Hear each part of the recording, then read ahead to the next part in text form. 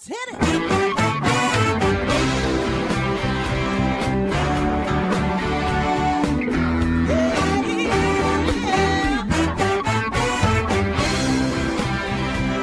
Hi, everyone, and welcome to Alzheimer's Speaks Radio. I'm your host, Lori La Bey, and I'm so excited that you're joining us today.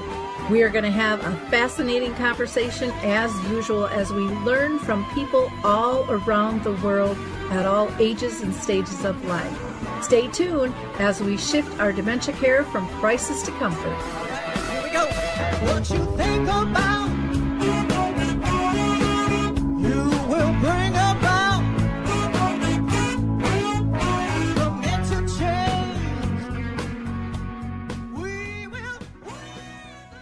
Everyone, welcome to Alzheimer's Speaks Radio. I'm your host, Lori La Bey, and I hope you're going to enjoy the show today. We're going to be talking about rays of hope during times of transition, because grief and loss sometimes can really take over.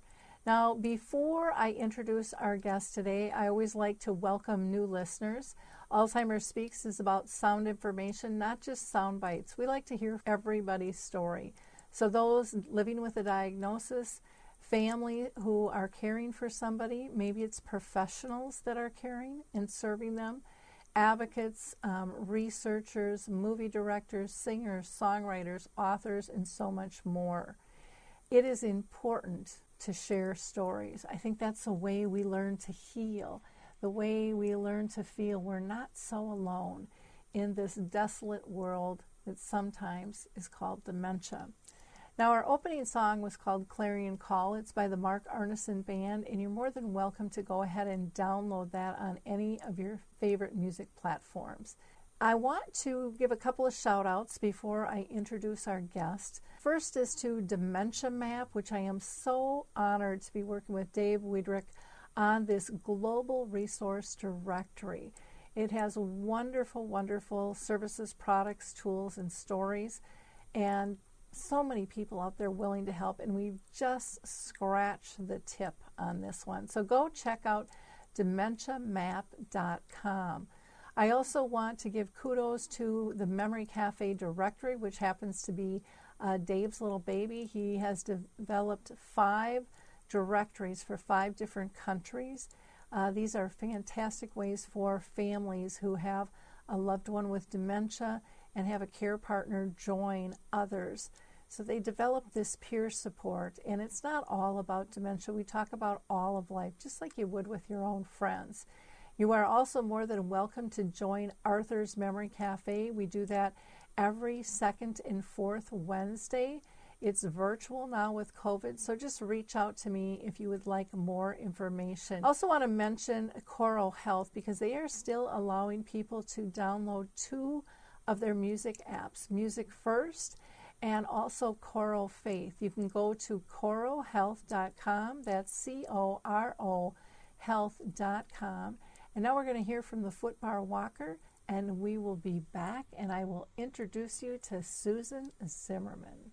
Introducing the life-changing Footbar Walker. I'm Peggy from Danville, Kentucky, and I'm 91 years old. The Footbar Walker revolutionized my care of George. It absolutely benefits the patient and the caregiver both, and that's the beauty of it. It's so easy to use. It folds up just like a dream. I got it in and out of the car without any effort at all. The saving that I made from having to put him in a nursing home came to about $192,000. Does someone you love use a walker? Do they struggle to get up from a seated position? Are you a caregiver dealing with physical pain and stress as you help your patient? The Footbar Walker was designed to assist not only the patient, but also the caregiver. Patients have more control standing up, and no lifting from the caregiver is required. See how it works at thefootbarwalker.com. That's thefootbarwalker.com. Peggy, would you recommend the Footbar Walker? Do I ever? I would not be in the health that I'm in today at this age had it not been for the Footbar Walker. So today I am so excited to have our guest with us. Susan Zimmerman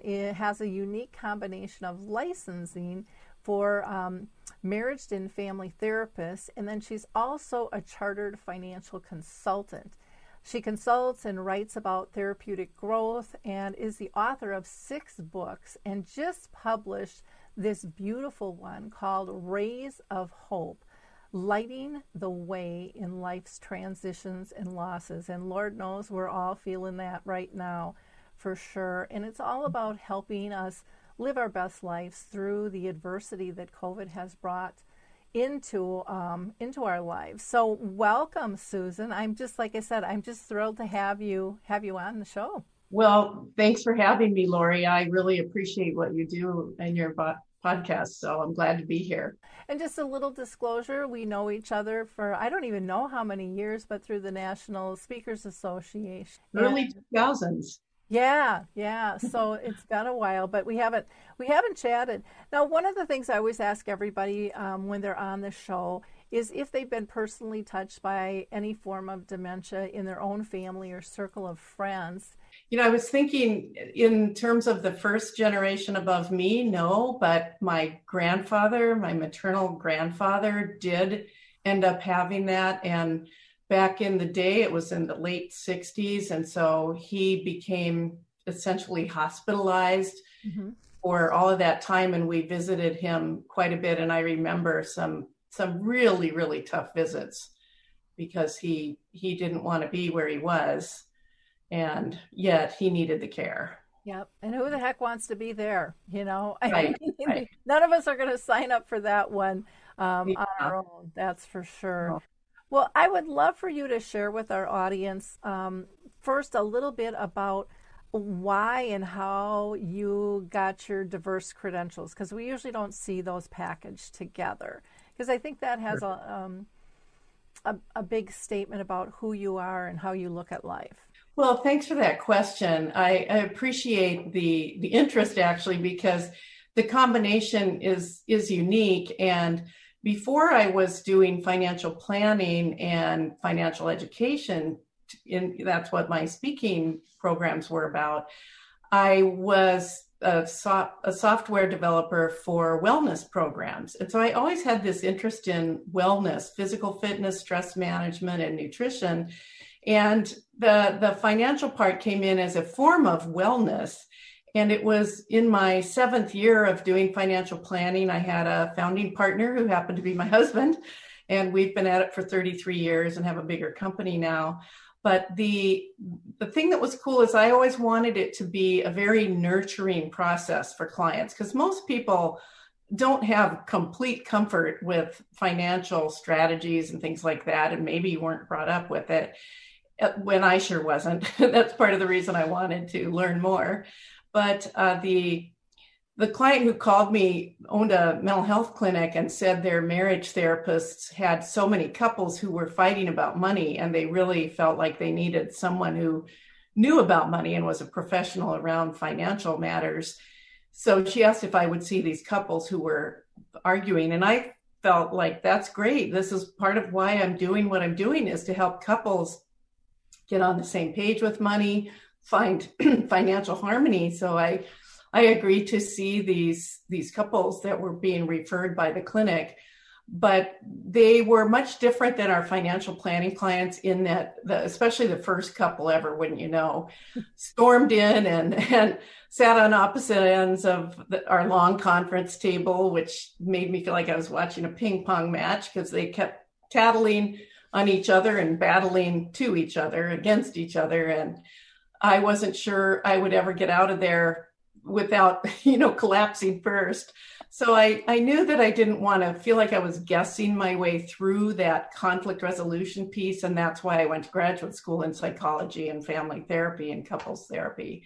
And it was tremendously helpful. So that's the kind of long answer, but boy, could I tell stories about the education, but it really brought it full circle and has helped tremendously through the years. And I can imagine, just any stressor, if it's a divorce, if it's a medical condition like Alzheimer's disease, things get complicated really quick.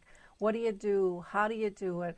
How are you respectful? How is it balanced? How is it safe or fair? And, trying to project future needs is never, ever easy because none of us have that crystal ball.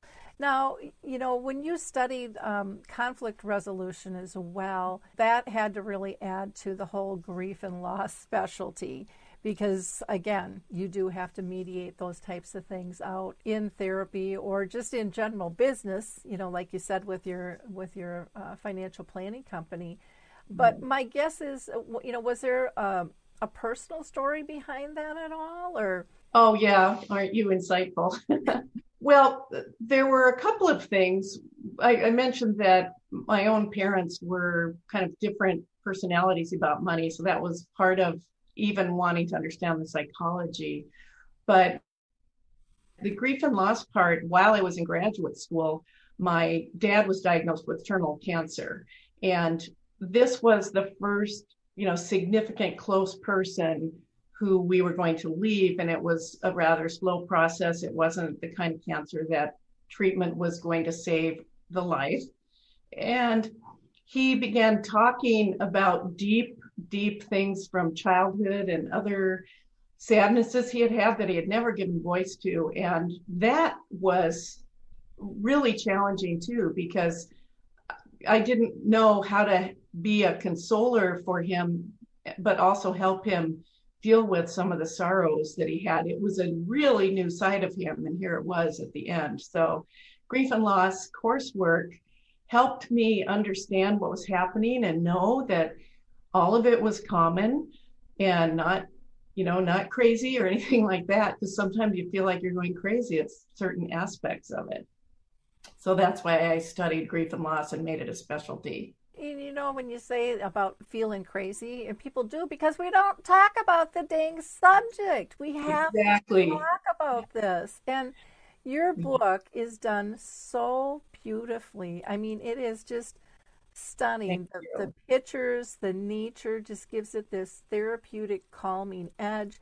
You've got poems and acronyms to help us remember, helpful tools. I mean, it really is just wonderful. And I'm wondering if there's a lot of times when people write a book, there's a backstory to the book as well. Because, as I tell my listeners all the time, a book is not easy to write. This is a labor of love, no matter who is doing it. I have two that are still in the womb, but I haven't found the time or the energy to birth them.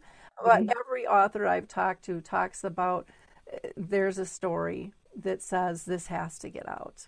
Yes, absolutely. Well, part of it was one of the phrases I sometimes use when I'm confiding childhood things is growing up on what I call the diet of quiet, because quietness was highly valued and commanded in the household I grew up in. And so it was kind of not safe to be anything but quiet.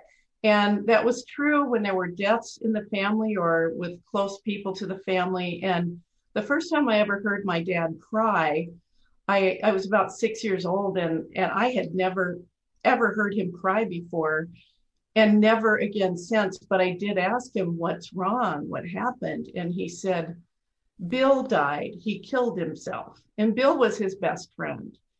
And that was all he ever said about it.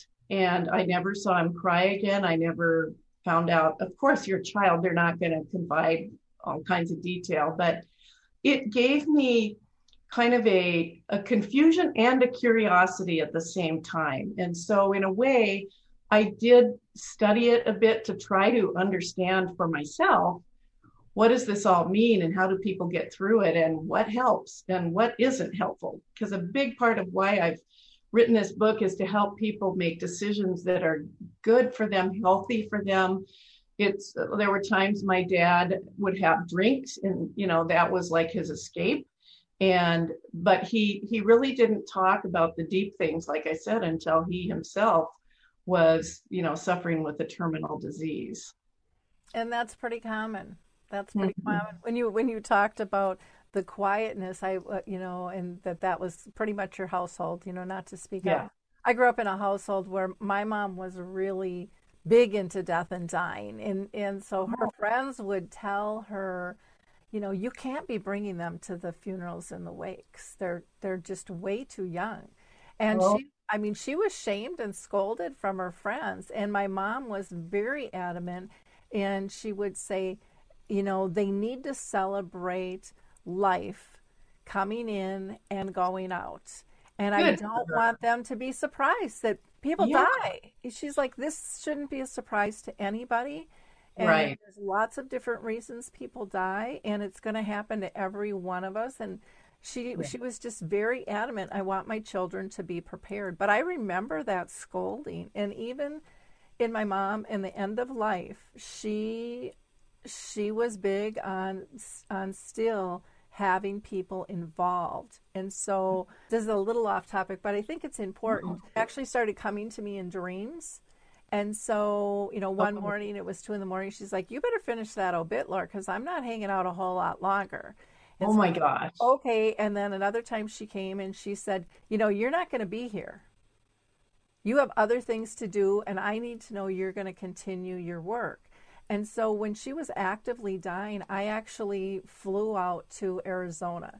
And my whole family thought I was having a nervous breakdown because I was her primary caregiver, except my daughter. My daughter understood.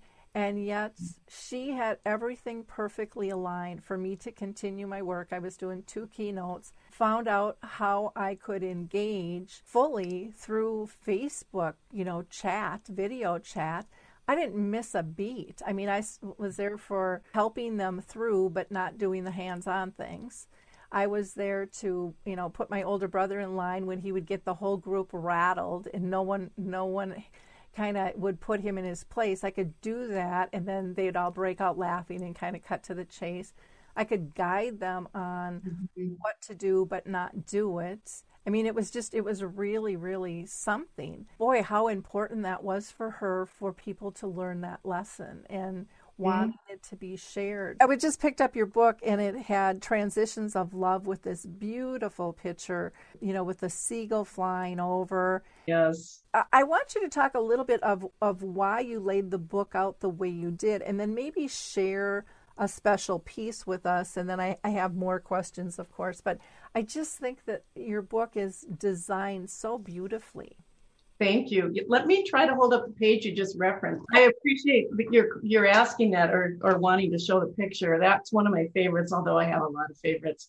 I designed the book to have nature photography. It was coincidental at first. I started writing poetry about grief, loss, and transitions after a significant loss in our family, and noticed that some of my nature photography seemed to fit perfectly alongside it. And next thing I knew, people were saying, you need to turn this into a book, because we all need something that's beautiful and soothing and invites us in. So the nature photography was carefully selected throughout to go with the different categories of loss and the specific examples of different types of transitions or loss.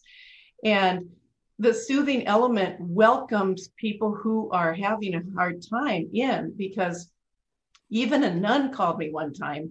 Someone had given her the book as a gift when her mother had passed away, and she shared that she wasn't able to read her favorite books like her Bible, and that the poetry and the shorter therapeutic narrative made it a simple process that just continually welcomed her in.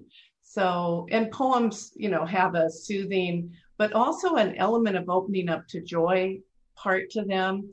I know that I was influenced in my childhood. It seemed like the only book I had as a little kid, and it probably wasn't, but it was my favorite, so it's the only one that was in my heart, was a poetry book, A Child's Garden of Verses. And one of the poems had this beautiful cherry tree picture in it, and it said, "Up into the cherry tree, who should climb but little me?"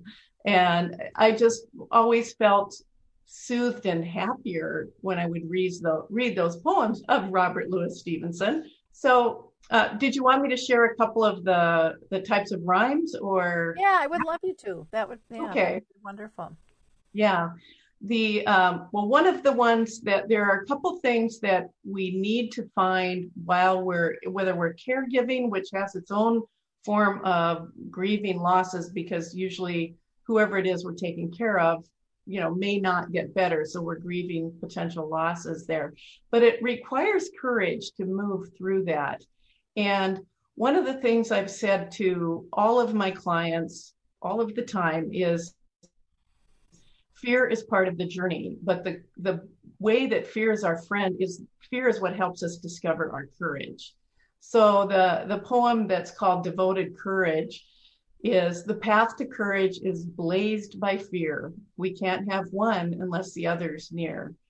Persistently then towards each we'll steer, embracing both and holding them dear.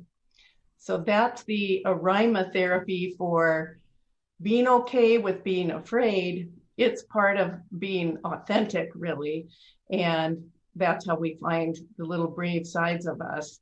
And then another short one that is also perpetually helpful. Now, I'm an introvert, but everybody has times when they don't feel like talking, whether you're in a business meeting or even, I've certainly been to grief and loss groups. Sometimes you think I'm just going to be quiet. But so I wrote a poem about that where I found my way to a quiet place, intent to not speak a word. And then I heard the soothing voice of grace who inspired me to be heard. So now see that I've got goosebumps, and sometimes these poems that were written a long time ago still sink into me like it's something new. And it isn't even like I wrote it. So I figure if I'm still getting goosebumps and it's old news to me, then maybe it's helpful to people who are going through grief and loss. So that's a two for now that I give you a taste of it. I love that you mentioned the importance of being authentic. I think we live in a world where people, hide and they develop these personas that isn't their true selves. And I think that does such a disjustice to not only themselves, but those around, because people are thinking this is who they are. And then, oh my gosh, they're not. It's kind of like a bad blind date online, well, they told me they were this and they were that, and then they're not. And that's one of the things I've tried to do through my work is to be authentic, to laugh and cry with people, it's okay to be mad and to be joyful. All of that is all right, as long as you're, in my opinion, as long as you're not hurting anybody. And I find that it's easier to move through the grief and loss when you actually allow yourself to feel it instead of stuffing it down, or, boys aren't supposed to cry, or whatever it might be, or I need to be strong for others. And we forget about ourselves and our own soul and what we need to heal. And your poems are so powerful. I got the chills too when you were reading. Did you? Reading it, yeah. And pointing out, the fear and the courage, it's a yin and a yang. You can't really appreciate one without having the other. Mm-hmm. You just can't. And you really can't. It's that old two sides of the same coin type thing. Yeah. Yeah. And so both are a gift in their own way. One feels a lot better than the other because it's not scary. I don't care if it's fear and courage, or if it's joy and sadness, or if it's feeling full or empty, or you can go on and on with all of that stuff. There's always one side that's uncomfortable, but yet it allows us to learn and to be authentic and to appreciate how much we really appreciate the other side of the coin. Yeah, sure. No kidding. Well, and that's part of what helps make the journey a little easier too is appreciation, but also just noticing those little things that you are grateful for. Like, oh, gee, I feel a little better the last 5 minutes. Sometimes it's just that short of a time period. Yeah. But noting it. It is really important. When I went through the loss of my mom and dad, those are probably the two closest people that I've lost. And, it took me a while. I didn't really appreciate this totally when my dad died, because I looped and looped, and I kept reliving his death. Even though it was a real powerful moment, and, I was thrilled that I was there, I just kept reliving it, and I couldn't get out of it. And then I realized, I'm feeling so connected, and I was so connected to him. And what a gift that amount of love and connection is.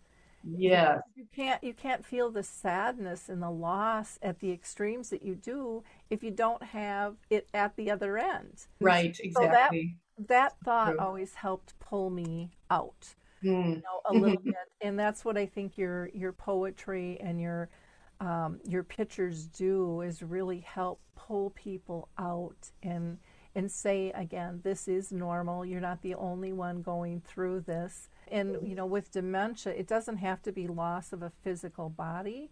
There's ambiguous loss constantly from somebody maybe not being able to drive or do finances, or maybe they have to go to adult day or move into a community, or maybe they just can't do a hobby that they used to, or they always cooked on Friday nights and now they're not. So a care partner or a family member is constantly feeling those things, as well as the person with dementia is going through those. So your book, there are so many different transitions we have. We mentioned divorce, but it could be moving for a job or loss of a job, or a child being an empty nester, becoming a parent, even as joyful as that is.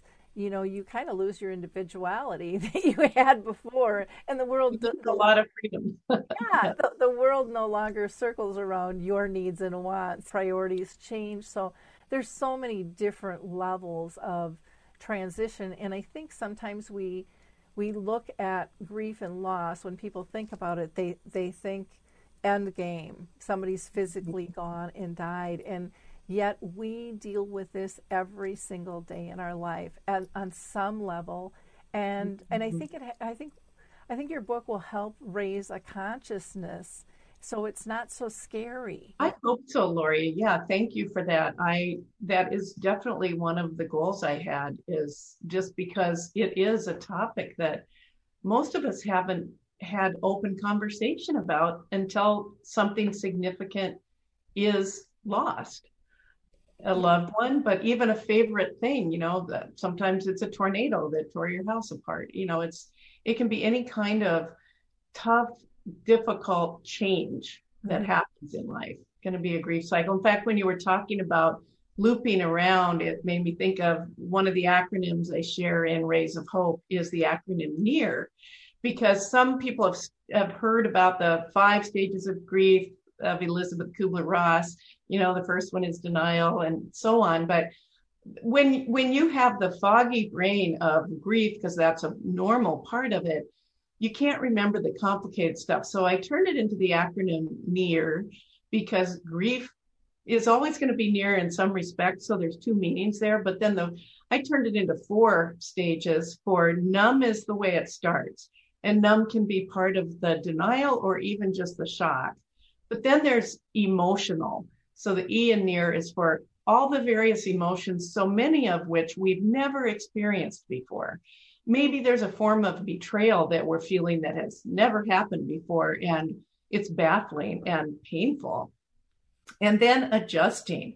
That's when you've moved through the difficult, going through the motions part, and frankly going through the emotions. And that adjusting is just when you're starting to take steps that integrate in what has changed. And then finally, the R is for rebuilding, because any time we have a grief cycle, it means that something has changed that feels quite significant in our life, and we have to rebuild a little different path for ourselves. So the NEAR acronym is a helpful one for people to easily gauge where they're at, and they flow back and forth, like you said. They loop around like a garden hose, and so not to get discouraged because it isn't a linear progression where you go from A, B, C, D. It just doesn't work that way. Well, and I love that acronym, and I love that you pointed out the numbness of it could be denial, or it could just be you're in shock, or somewhere in between that. And the emotions of it could be a new emotion, or it could be emotions that you've experienced, but they're just more extreme because you're not centered during that time. You're just kind of kittywampus on things. And sometimes I think we perceive things were better than what they were. We forget sometimes about bad times, and so then it makes the loss even bigger and more difficult. Right. And that can be like a pendulum that swings both ways, where sometimes things seem worse than they were, and sometimes they seem better. And somewhere in there's a little more accurate element of it, and part of it is just being patient and knowing that you don't have to know every moment of every day what's going on. I think that's an important thing. Living in the present. I have an acronym for that, by the way. It's one of my newer ones. And the Living in the Present acronym is NOW, for Nurture One Wisdom. When you're going through something tough, don't try to make sense of a whole kaleidoscope of things, but think of one thing that you found to be wise or helpful in your life, or something someone said, or a time you had a strength that surprised you or didn't surprise you, but you were able to access it. And take that one wisdom and be with it, and allow yourself to, like my mother just used to like to read. And so one wisdom would be, in my case, I think I'll just read for a while, something easy. If you're struggling, something that's easy, not too heavy, not too dense. So NOW is a good acronym to hang on to, I think. I love that one. And I think that there is so much wisdom through the process, too. One of the things I used to always ask myself is, what's the lesson? What am I supposed to learn from this? Because apparently I'm not. I'm not learning it. I'm still frustrated. And so once you kind of grab that wisdom and you know what your lesson is, it's like there's this calmness, and you can really feel, I think, a whole different level of joy and comfort once you're able to pull that now together and get that little gem. And I always tell people, and don't be shy about it. Share it. You might help someone else. Exactly. Just like you've done with writing this book and putting this all together. I wanted to talk a little bit more about, kind of a rhyming therapy and how that can help heal and make us feel as well. Mm-hmm. Well, sure. Yeah. Thank you for that question too, because the poetic part of this is very near and dear to my heart. And I had gone to a wellness conference one time, and there was a whole lot of aromatherapy around in the exhibit hall. And I remember I was also working on some poems for a book I was writing at the time. And that's when it came to mind, what I'm doing is aromatherapy. It's not aromatherapy, but it's therapy that's coming out of a poem. And so one of the cool things these days is that there have been many studies that have confirmed that poetry lights up the brain. This is from MRIs and so forth. And the brain responds to poetry in a similar fashion to music being played and listening to. And what it does when the brain goes into that state is it makes you more self-reflective, able to gain insights in a way that you wouldn't have been otherwise, and also even problem solve. So it kind of gets you out of the alarm center of your brain and allows that creative part of all of us that actually can live if we let it. And it really is helpful, like I said, with some of the other poetic examples. And I have one that I wrote specifically in thinking about COVID, which is at the end of the book. But I think this might be a good time to share that one, if you think that makes sense. Yeah, I'd love for you to do that. Yeah, because a lot of the COVID loss is about intangible things. Now, certainly, it's over 500,000 deaths. So we know there are millions of people who have lost a loved one and are grieving specific people. But there's also just a lack or a loss of familiarity, certainly a loss of being able to gather, obviously, the way we did. And then there's this thing I call social confusion, which is everything around, well, do you say something if someone isn't wearing a mask or is wearing a mask? And, just what is considered a social gathering, that changed over time. So there's just this social confusion and periodic confusion that seems to go on and on. So we've lost those things. And I started sketching out this poem and ended up with one, and it's simply named Hope. It was once a wish, a love, or an aim. Holding tight didn't secure a forever claim to familiar comforts of nothing changed, of never having to be rearranged. Amidst the turmoil, along came new hope, slowly nudging us up the steep slope of coping with loss and changed conditions, lighting the way for our new life's transitions. That's beautiful. Yeah, They, it got me a little teary-eyed there because it was just like it's so poignant and really really draws a picture that's quite beautiful. You know, I loved earlier when you were talking about how poetry is much like music, and it's taken a long time for people and researchers to really, say this works, and now people are really embracing music. So I hope more people will embrace writing and reading of poetry. I do too. It just frames the world a little bit different, and yet it attaches and connects us to others have these same emotions or these same struggles or these same joys and same feelings. And I think that in and of itself gives great comfort to push your way up that slope. Because I think one of the worst times when you're dealing with loss is when you feel no one understands. Well, and for sure, psychologically, one of the most important things we all need throughout our life journey is validation, at least now and then. And when we're going through something that's confusing or causing us to be in despair, we certainly need validation more than ever with that. And I think that's kind of built into one of the acronyms that is, I think, probably the most powerful in the book. They all have great psychological value, but HOPE is the acronym that I created for what are the 4 habits of hope? How do we get through this? Because it dawned on me when I was going through some of the most significant grief periods that I had in my life that we have to be able to notice that some hopes that we had are in fact gone. And so, but getting through grief is about establishing, well, there are some new hopes that are just starting to formulate.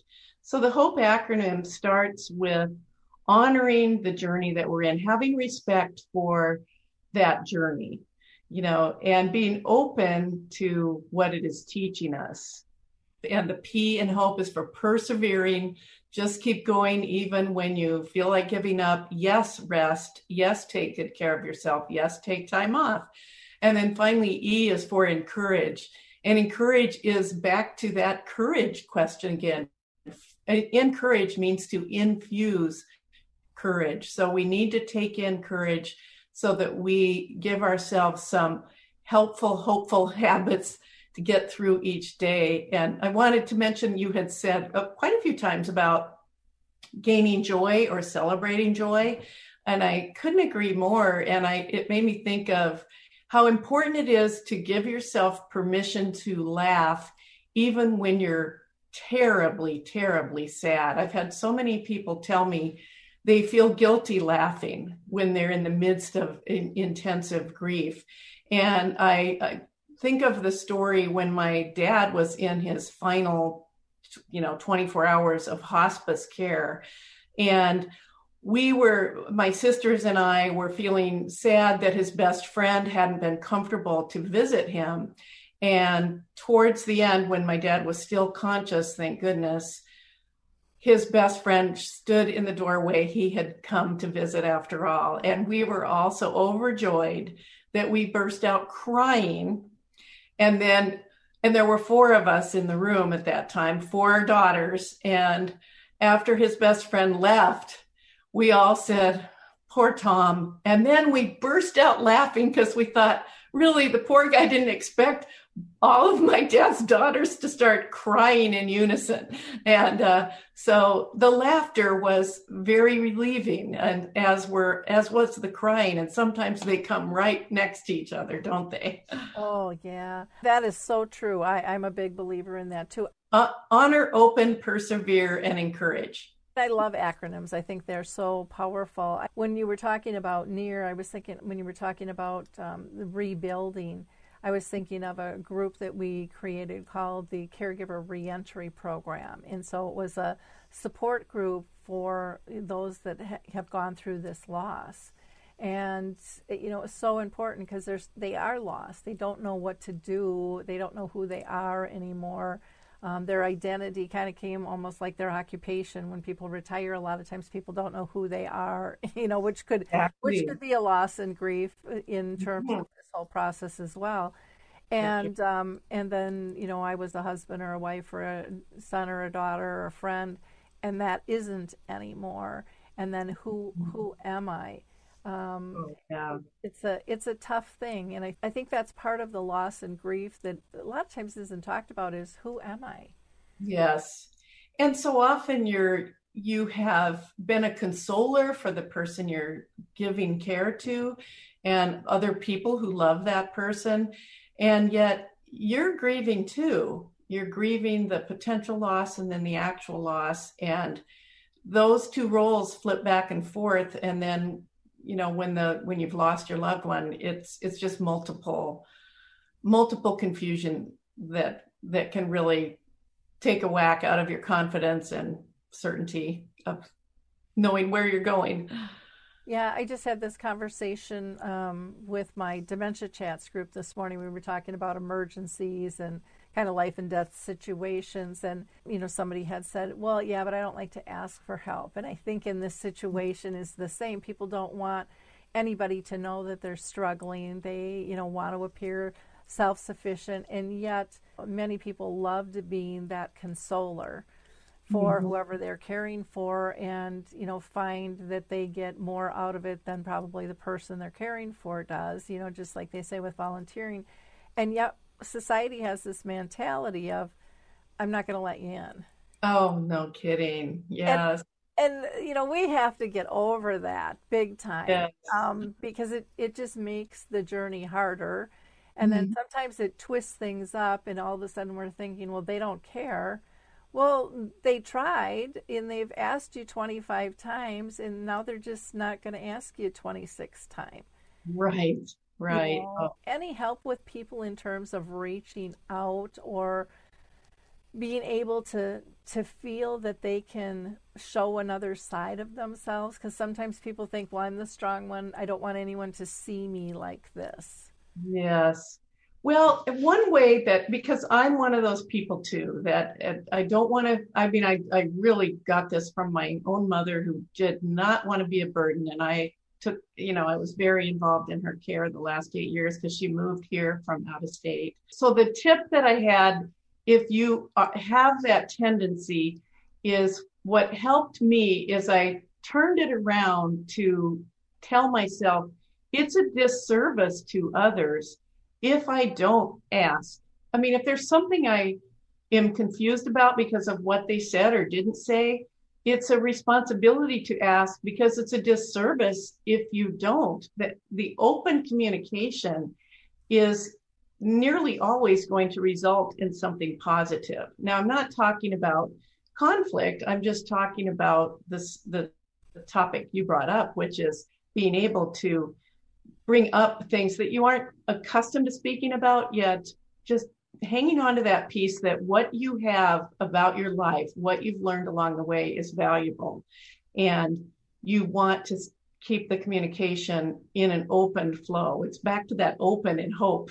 And part of it is just allowing yourself to test out ways of being that are a little bit unfamiliar. It really is about protecting the relationships that you have. If the shoe was on the other foot, what would you expect out of them? You know, and why doesn't that fall on your foot as well? You know, because people are sensing, even though we might not say it in words, they're still reading all our nonverbals. They're seeing what's going on. They're feeling something's off kilter, and we have to help people open up and have those conversations, because both sides are struggling. Even when we think we're protecting by not telling, yes, we really aren't. Sometimes we have to admit that it's our discomfort in the conversation first that's holding us back. Yeah, and you can certainly send out a little test balloon by asking a pre-question to your question, or a question before you disclose something that you feel insecure about, by saying, you know, I've had something on my mind that is rather personal. Would you be okay with having me bring that up and tell you a little about it? And, you know, they may reassure you so much that you feel completely at ease. And then likewise, they may say, well, right now isn't the best time. And they may say why, or they may not, but then you know whether to go full steam ahead or to just postpone. And I would always say, the follow-up question would be, could we postpone it and maybe revisit the question and see what comes out of that? I like that bubble question. I've not heard that before, but that makes a lot of sense. And, a lot of times, people are honored when you're willing to share something that you haven't shared with others. That when it comes to a friendship, that's a true honor to be that trusted. And yet, maybe another thing to even add in there is I'm not asking you to fix this. I just need to be heard. Oh, sure. Yeah, that's a great thing to say. Yeah, because sometimes people will think, oh, and now I got to fix it. And a lot of times people aren't asking to be fixed. They're just asking to be heard. And that's such a good point, Lori, in workshops that I've taught about this, where I have a section about what not to say and what not to do. It really emphasizes that listening is the primary thing you're going to do. And I created this quick formula for how to be an ace listener. And it's, of course, asking questions, but then knowing you're going to confirm back, and then just encouraging. And so if you're listening to someone who's grieving, the key is in listening and reflecting back some of what they're saying. You don't have to have some brilliant wisdom about what they should do next or how to think about this loss, or, some of the worst things are people that, or things that are said that are actually not helpful, but you've heard them over and over at funerals or whatever. Like, well, at least you have other children, things like, certain things that just are not comforting. If anything, they make the pain feel like there's just been some salt in the wound. And it's better to say less than more. Yeah. And it's hard to know. I remember my dad made a comment to my son and his wife when they had a miscarriage. And it was very innocent. And he just, said apparently God felt this baby wasn't ready yet. They harbored that for years. I don't think they ever told my dad. Oh, wow. How much that hurt. And he was just trying to comfort them. It's really hard to know what to say. And sometimes people just need a hug. True. And it brings back the point about what people need the most is validation. And so the simplest thing you can do is say, this is so hard.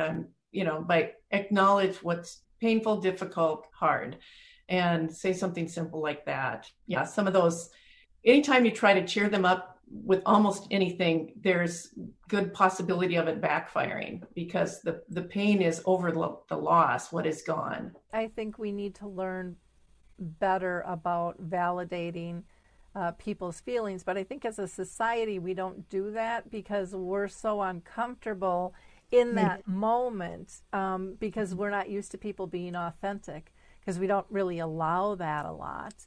And so we just want to move them out of that space. Sure. And we don't even know that we're doing it for ourselves. We don't even really acknowledge the discomfort that we have. There's so much work we have to do on ourselves, Yes. I had a friend who lost her daughter, and she and I were talking one day, and she said, one of the things that she's most okay with hearing is somebody saying there are just no words, because that's so true. When something profoundly horrific has happened, there really just are no words. Yeah, and just to know that they're standing by you. Mm-hmm. Mm-hmm.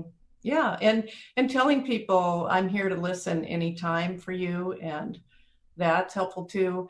And of course, the people, when the loss is fresh, they don't have any idea what they want. So the last thing they need is to be pummeled with questions about how they can be helped.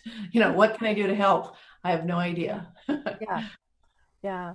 Well, and to not give up, I think a lot of people, especially after a funeral, they're like, well, they did their due diligence, they went and they paid their respects. But, a lot of times people don't even get into, their full sorrow for 3 to 6 months, sometimes a year after, because they're busy being busy, kind of mix and maneuver stuff. And so are knowing and appreciating the fact that every single holiday is going to bring this all back up. Every special occasion that they had, that's normal. Right. And sometimes there's, as far as losing a parent, there are adult children who might be senior citizens themselves, but yet they're having to do the work of settling the estate, which is, not fun at best. And so they don't feel like they have a way to have any closure until that is done and finished and out of the way, and they can quit thinking about it and quit working on it. So there's just a number of things that can cause grieving to be put on hold, and you don't necessarily know when it's going to come back. But that's one of the main things that I've said, is that it is unpredictable. So be ready, like I said earlier, maybe to be crying 1 minute, laughing the next, but just when the certain emotions pop up that you totally didn't expect, just expect the unexpected, because that's about how it's going to show up at different times. I love that you talked about putting the grief on hold while you're processing the estate, because that is so true. And that is something people don't think about again. Right. It's just, we get this task list in front of us of all the things that we have to do, all the people that we have to contact and, merge and change. And, it's a lot. And then you have belongings, and those might have a time frame that needs to get done at a certain thing. But it reminds me a lot about dementia, because for me, I was a big task girl, and every day I would print out my to-do list, and I would feel good putting those little checks down, and everything on there was primarily for my folks, and so of course I was giving good care to them, but what I realized was I wasn't maintaining our relationship because I was so task oriented. And the point of this being is that we need to take care of ourselves too, and sometimes we can get trapped in the task. For sure. And not feel whatever it is we need to feel in the moment, not giving permission. We have this inner critic that just keeps pushing us, and is this taskmaster, and we don't take time to care for ourselves. And part of that is because we don't even know how. Yes, it's so true. And different people, everybody's grief is unique and every individual is unique. So some people need to cry and cry out in, more frequently, whereas others can process through it with silence, and it varies tremendously. So it's really being in tune to what you, as best you can perceive, what your body needs from you. Sometimes tension, the feeling of tension in your chest, is a sign that you need to cry, that tears need to be released. They have a healing sensation and a healing power. And the other thing about tears is I've had people say, I'm afraid to cry because I'm afraid I'll never stop. And biologically, tears have a natural cessation. You're never going to cry forever. It's just easy to feel like you will because the grief is so palpable. But knowing that the tears will stop, and it's like time to not worry about being in control. Yeah. And some people, grieve. They're just mad. Like you said, they feel betrayed. They're upset. Why did you leave me? You had no right. Or why didn't you tell me this? Or guide me through this. There were things they didn't know. All kinds of things. And family relationships, they maybe they weren't the best. Maybe they were strained to begin with. And still, if someone hasn't had time to heal that relationship prior to death, that can cause some issues. And as you had mentioned, some people might turn to addictions, if it's alcohol or drugs or shopping or sex, or so many to pick from these days. Forget food. Food. Yeah, that's mine. I think being conscious of what is your body calling for and why.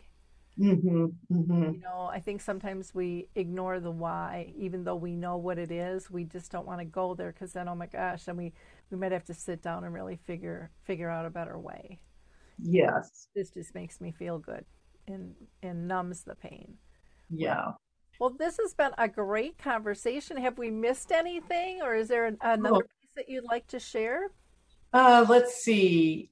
Well, I think we're good. The one acronym that I didn't bring up might be worth just finishing with, and it has to do with the possibility of doing some journaling about your grief journey, losses, because part of it is about getting a grip on the growth that we are forced to experience when we've had these life losses or life transitions. And I turned getting a grip into an acronym which matches up with some of the best therapeutic journaling you can do. And it stands for, the G is to write what is gone in your life. It's just a free flowing, scribbling out anything that occurs to you that's gone. Like you mentioned, the miscarriage. One of the things with a baby or a pregnancy that's lost is all of the dreams you had going into the future are gone.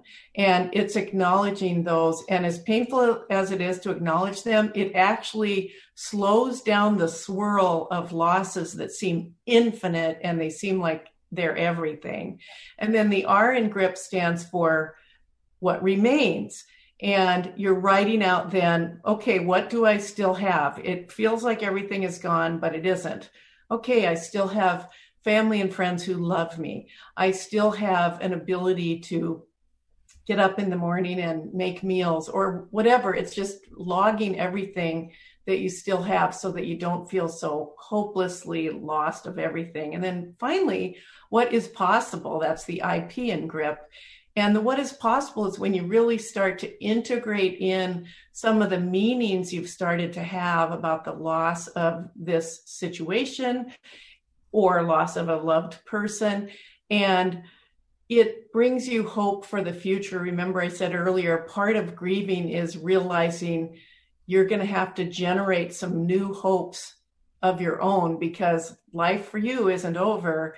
And how do you bring it into new hopes that are going to make you feel purposeful and fulfilled and just soothed and happy? So that's what I would add for the journaling component. I like that because it covers the past, what's actually happening now, what you Mm-hmm. have, which so often we overlook. And then, like you said, what are the possibilities of the future? Because they are endless.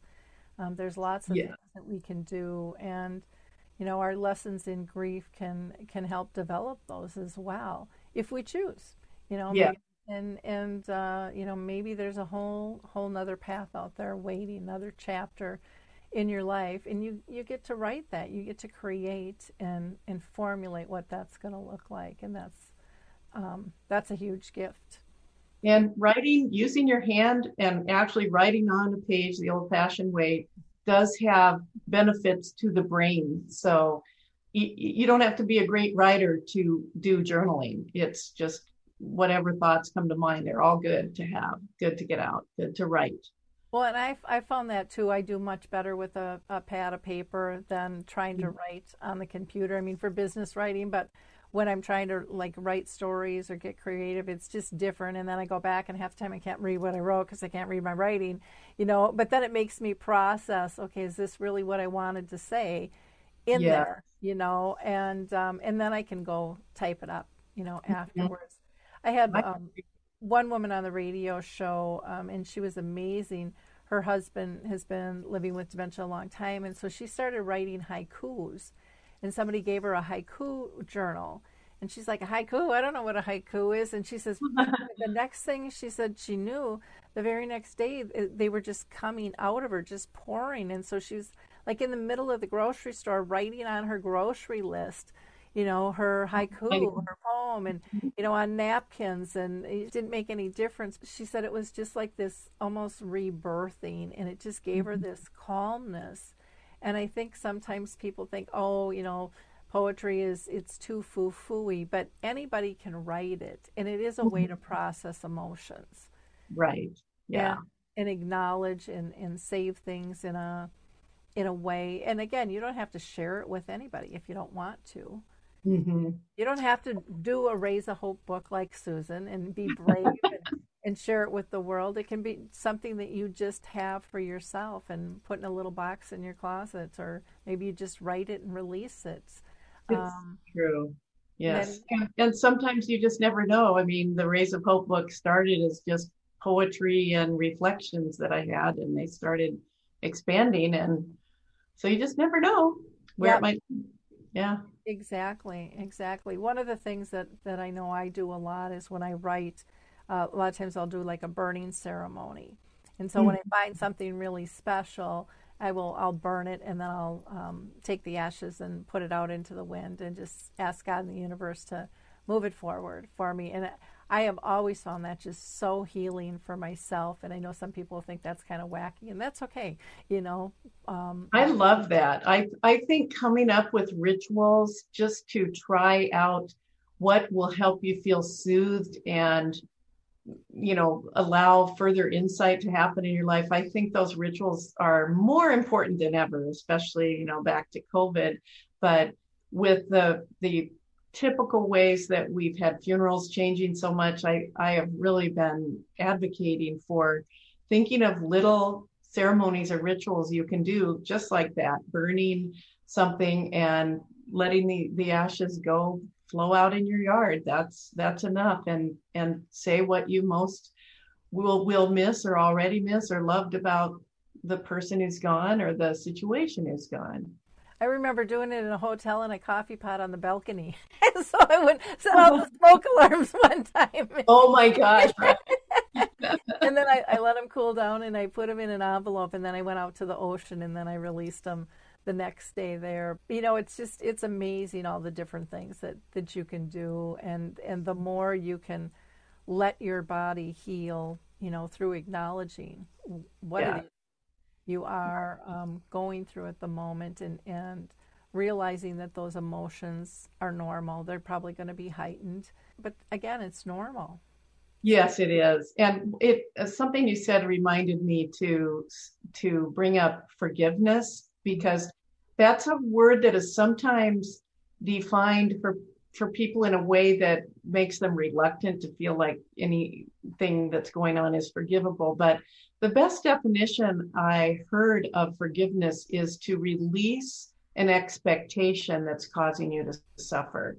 So very often, if you think about it, that's where our greatest suffering and frustrations come from, is in reality, we expected life to be a certain way, or we expected a loved one to be with us longer, or whatever. And you had mentioned being mad. I think that's why I remembered the forgiveness definition again, is sometimes what we have to forgive isn't a person, but a situation. And when we release that expectation that can't be met and maybe never can be, and that's where you could do a burning ceremony again, you release it so that you can begin to stop having that focus. And expectations, a lot of times, we're not fully conscious we even have them until something we expected is gone. Very true. Very, very true. Well, Susan, I can't thank you enough for spending this much time with us on Alzheimer's Speaks Radio. Your book is brilliant. I highly recommend people go pick this up, if not for themselves, for someone else who's going through loss. And we all know someone who's going through loss, probably multiples. And you can reach Susan by going to susan@mindfulplanning.com or to her blog, raysofhope.us.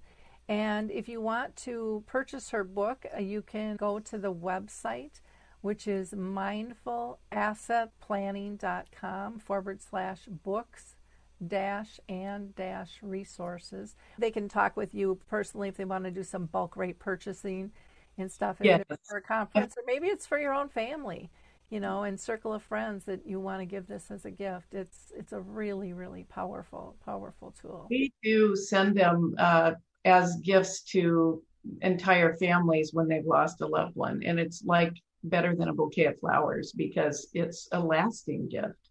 Mm-hmm. So yeah, it really helps. And I only can say that with confidence because so many people have told me that. I don't know if I could have known for sure on my own. Yeah. So thank you, Lori, for that. That makes sense, and I think I'm going to do that in the future. I like giving the book versus the flowers and stuff, because there's just so much out there, and it is nice to have that little something after the fact. Well, it's true too. Like we talked about how sometimes people don't know what to say. And so I've helped people who are buying the book and they've said, what do I say? And I say, well, how about please accept this as our gift and expression of deepest sympathy. Mm-hmm. It's simple, and you're giving them the book as a gift, or you can write it in a card. And it's a simple, just please accept this as our gift. Yeah. And expression of deepest sympathy. So that's because it's hard to know what to say, as we've talked about. For sure. Well, thank you again so much. Yes. And thank you to our listeners here on Alzheimer's Speaks. I hope you like, click, and share this to the moon and back. This is an important conversation that we all need to have. And, we just need to be more authentic with what we're feeling and what we're going through, and acknowledge not only what we're going through, but what so many others are going through as well. There's lots of different transitions in life, and you never know what stage someone is trying to hammer through. It's time to rethink, renew, and reimagine retirement. Hey everybody, Jared Sebesta here, host of Retire Repurposed. Now, this podcast is about the non-financial parts of retirement, which many times can be even more challenging than the financial. We believe retirement is not the end, rather the beginning of what could be the most impactful, purposeful, and fulfilling season of a person's life. So don't retire, become repurposed. To listen now, search Retire Repurposed on your favorite podcast platform, Senior Resource, or Life Audio.